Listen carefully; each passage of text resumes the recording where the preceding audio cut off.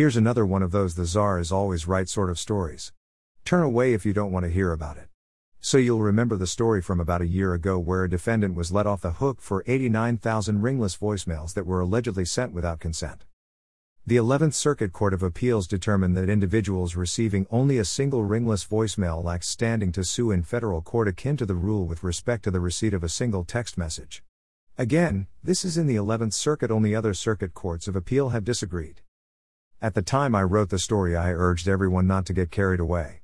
Indeed, I expressed trepidation that folks would overread Gregorian and deploy ringless voicemails in an unsafe manner. As I said at the time. So I pass on the good news of Gregorian with a bit of bitter herb. Powerworld is way too dangerous a place to hear about one case and change your outreach practices. Please do not read the case as meaning that you are safe to blast everyone with one free RVM. It will not go well. Well, I was right. Unsurprisingly. The Gregorian case was refiled in state court, and wouldn't you know it, the state court found that the plaintiff had standing to sue the defendant after all, on the same claim. So although the defendant is out of federal court, it still must face a massive $50M case related to the ringless voicemails in state court.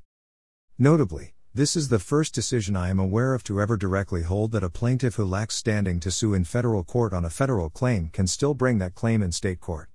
I believe and can't wait to brief and advocate that such individuals lack prudential standing to bring claims. But the state court considering Gregorian did not directly address this issue, although it did find zone of interest arguments to be inapplicable to suits between private parties for some reason. As the fate of all those TCPA cases being dismissed for lack of standing is a critical metaphysical issue here in Powerworld in a where do TCPA cases go when they're dismissed, mommy? Sort of way, I'll try to keep an eye on state court rulings addressing the issue. You can read the full Gregorian State Court ruling here, Gregorian State Ruling. And a special nod to Jacob Phillips over at Norman PLLC for bringing this one to my attention. Even though you're a dark sider, I appreciate the intel.